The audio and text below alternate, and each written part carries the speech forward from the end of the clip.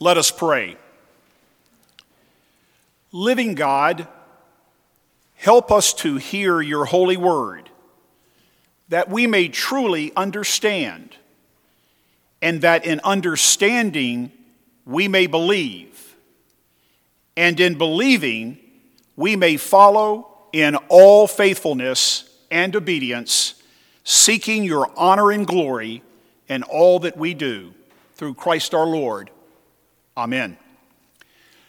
Our first scripture reading this morning comes to us from the Apostle Paul's second letter to the Corinthians, chapter 9, verses 6 through 15.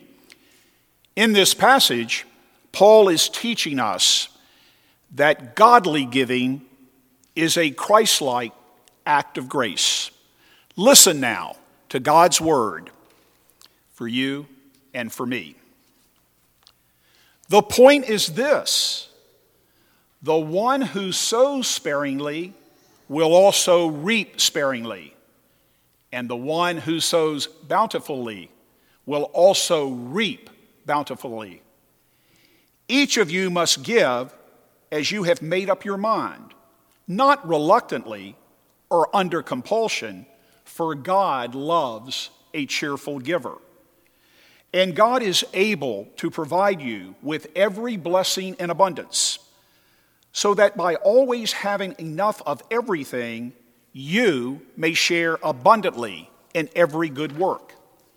As it is written, He scatters abroad, He gives to the poor, His righteousness endures forever.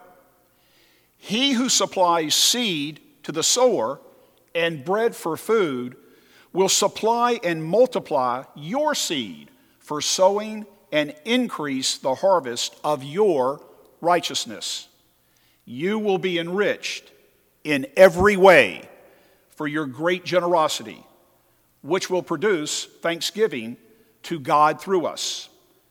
For the rendering of this ministry not only supplies the needs of the saints, but also overflows with many thanksgivings to God. Through the testing of this ministry, you glorify God by your obedience to the confession of the gospel of Christ and by the generosity of your sharing with them and with all others, while they long for you and pray for you because of the surpassing grace of God that He has given you. Thanks be to God for His indescribable gift. The word of the Lord. Today's New Testament reading comes from the Gospel of Luke, chapter 17, verses 11 through 19. Listen now for God's word. On the way to Jerusalem, Jesus was going through the region between Samaria and Galilee. As he entered a village, 10 lepers approached him, keeping their distance. They called out, saying, "Jesus, Master, have mercy on us." When he saw them, he said to them, "Go and show yourselves to the priests." And as they went, they were made clean. Then one of them, when he saw that he was healed, turned back, praising God with a loud voice. He prostrated himself at the feet of Jesus and thanked him. And he was a Samaritan. Then Jesus asked, "Were not 10 made clean? But the other 9, where are they? Was none of them found to return and give praise to God except this foreigner?" Then he said to him, "Get up and go on your way. Your faith has made you well." The word of the Lord. Only 1 out of 10. Only 1 out of the 10 lepers who were healed on their way to Jerusalem after an encounter with Jesus, only one returned and gave thanks. And the one that did was a foreigner, a person prohibited from temple worship and labeled unclean by the scribes and the Pharisees for simply being born to the wrong people or tribe. Only 1 out of the 10 lepers returned to say thank you. And I don't know about you, but I want to understand why, yet again, it's a Samaritan, a distant, forgotten cousin of the Jewish people, an outsider, who is lifted up to us as an exemplar of good and abiding faith. Well, let's start perhaps by looking at what it meant to be a leper in that time. To have leprosy in the time of Jesus was to be on the outside looking in. Lepers were prohibited from living within a city or a village, and they had to yell, "Unclean, unclean," as they came upon other people. They were not allowed in the temple, and their condition was seen by most people as incurable. To be a leper was to be excluded in every single way possible. Of course, that's only half the story. Leprosy has a whole different other layer of cruelty, in that leprosy works like an anesthetic, attacking the pain cells of the hands, the feet, the nose, and the eyes to produce numbness. Leprosy makes it impossible to feel. And it's this inability to feel physical pain that ultimately causes people with leprosy to lose their limbs, injure themselves, and distort their faces. Someone with leprosy might be working in their garden, oblivious of a nail that has cut them and caused blood to run down their hand. While playing on a beach, a leper might cut their foot on broken glass, opening up a wound unknowingly that leads to an infection. A boy with leprosy might break his ankle, tearing tendon and muscle, and he wouldn't even realize it. And because no warning system of pain is going to his brain, he does not seek treatment, and the damage in time becomes permanent. For years, doctors actually were baffled at how lepers in developing countries were hurting themselves while they slept at night. How was it possible? After close research, it was discovered that rats were coming in the middle of the night and nibbling on their fingers and their toes. And they felt nothing.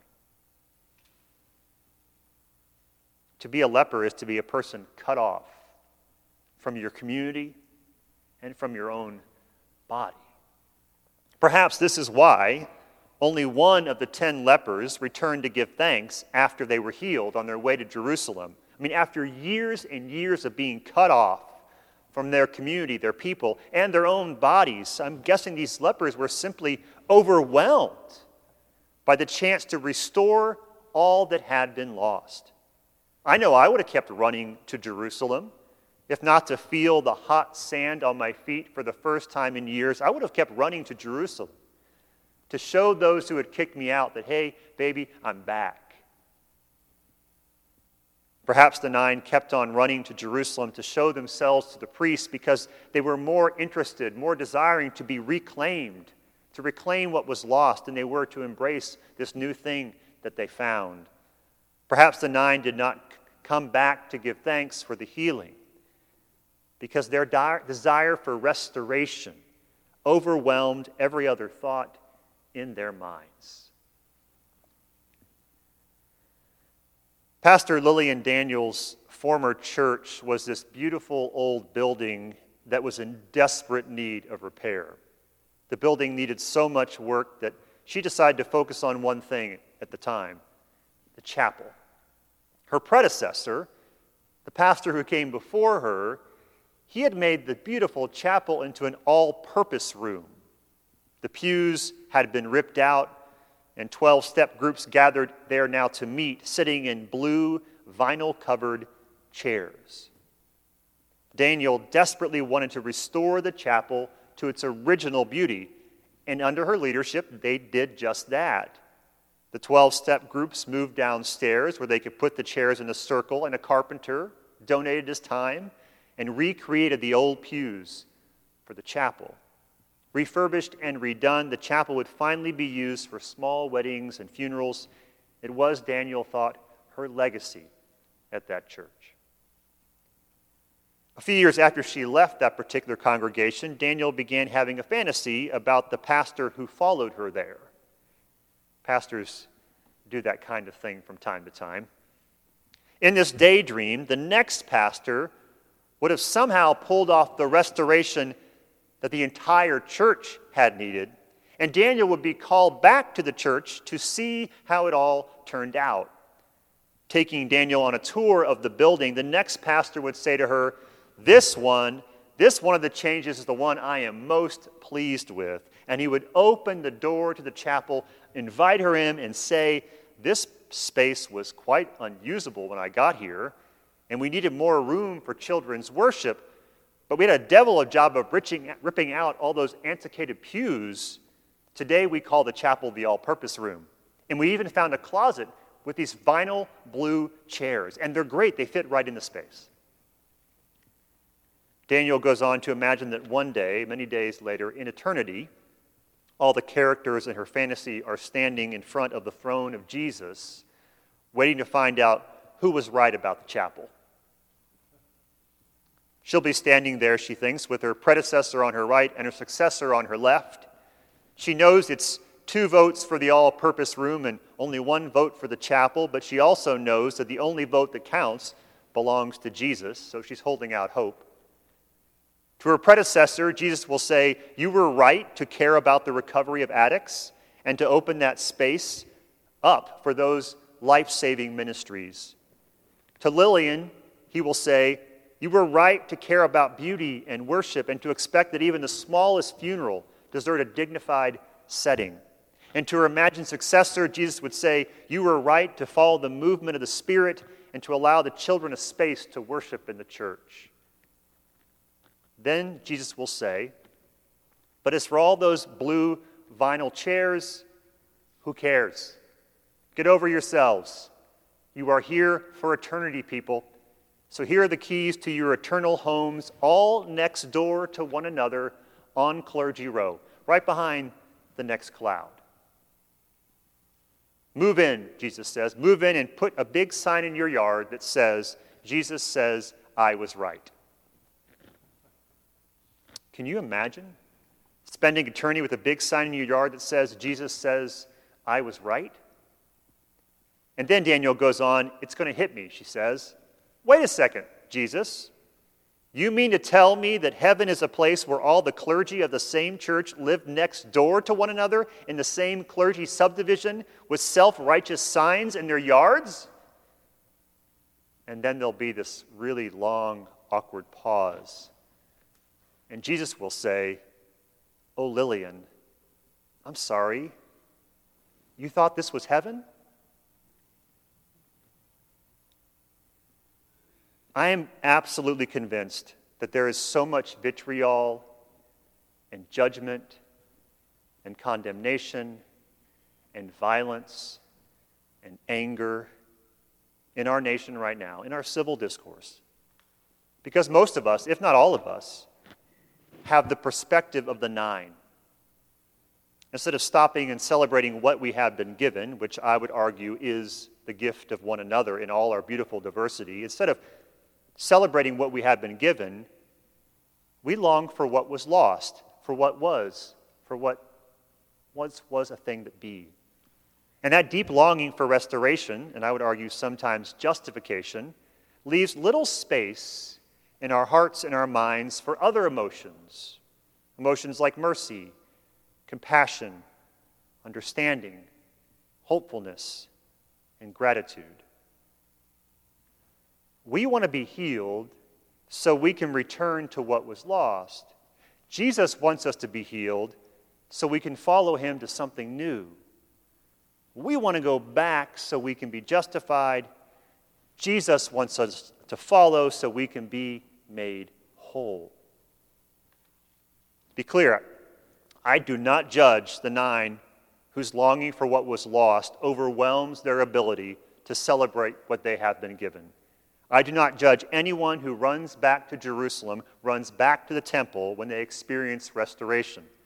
I understand deeply the longing for going back, for being validated, for being vindicated. I don't judge anyone who keeps on running. I just grieve for them. I grieve because the temple they are running back to, it will fall. The priests and the spiritual leaders from whom they seek affirmation and validation, they will lose their power. And their bodies that are now whole will one day again fail them. I grieve for the 9 who don't come back to Jesus because they are running back to systems that excluded them in the first place and excluded others when they did not make the grade. When the one who is longing to embrace them for who they are watches them run away.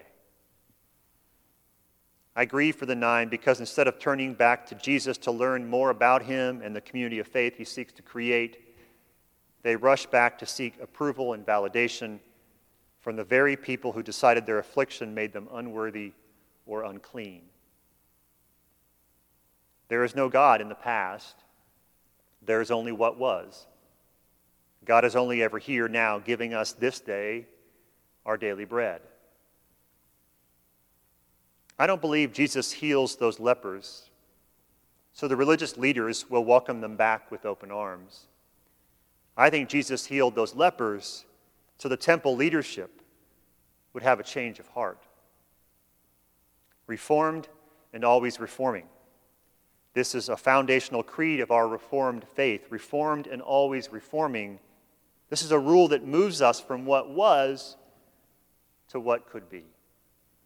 So how do we do it then? How do we be the one who moves forward with thanksgiving instead of one of the 9 who keep going back? How do we celebrate our past, honor our past, without looking for our salvation in it? How do we stop ourselves from running back to the very systems and structures and institutions that judged us and others as unworthy, so we don't miss the opportunity to join with Christ in creating God's kingdom here on earth? I wonder, perhaps, if the secret is putting ourselves in the Samaritan's shoes. I wonder if the secret is standing on the edge of the boundary like the Samaritans do, the boundary that separates the powerless from the powerful, from those who are in and from those who are out. All the 10 who were healed were lepers, but it was only a Samaritan who returned. And Samaritans had a unique place in society at the time. They were distant cousins of sorts of the Israelites, who, despite the fact they worshiped the same God, were excluded from the temple and its practices. Samaritans knew what it felt like to belong and to be cast out. They were right on the edge of what was accepted and what was rejected. And I wonder if this is where we, the faithful today, need to be, so we can clearly see from where our salvation comes. The God of Abraham and Isaac and Jacob, the God of Sarah, Rachel, and Ruth, the God who sent Jesus to us, the God whose compassion and mercy knows no end. The 9 who did not give thanks to God were still healed. God was still gracious and loving towards them. Their bodies and their place in their community were restored. But I think they missed out on a deeper healing. They missed out on the opportunity to be free from needing validation and acceptance from the very structures and systems that had excluded them in the first place. Instead of discovering something new, they settled for what they knew, even if what they knew didn't know or accept them. In this time of deep uncertainty, hyper-partisanship, and supercharged animosity, it is my hope that as followers of Jesus Christ, we can be the Samaritans of our day. People with one foot in the structures and systems of our time that have helped some and hurt others, and the other foot firmly planted in the world outside the temple's reach, where people of all stripes are hungry, hurting, and alone. And as we stand there looking upon both the temple and its leadership and the people who have been excluded, as we look upon both of them with compassion and grace, grateful at the same time for the healing we have received, I believe in that moment, in the Samaritan's shoes, we will rediscover that the wholeness and mercy and peace we seek is found in one place: an active, vibrant relationship with God. A God who is eager to love us, heal us, and restore us, not to our old life, but to a new life that is bigger and better and more expansive than we dare to dream. Amen.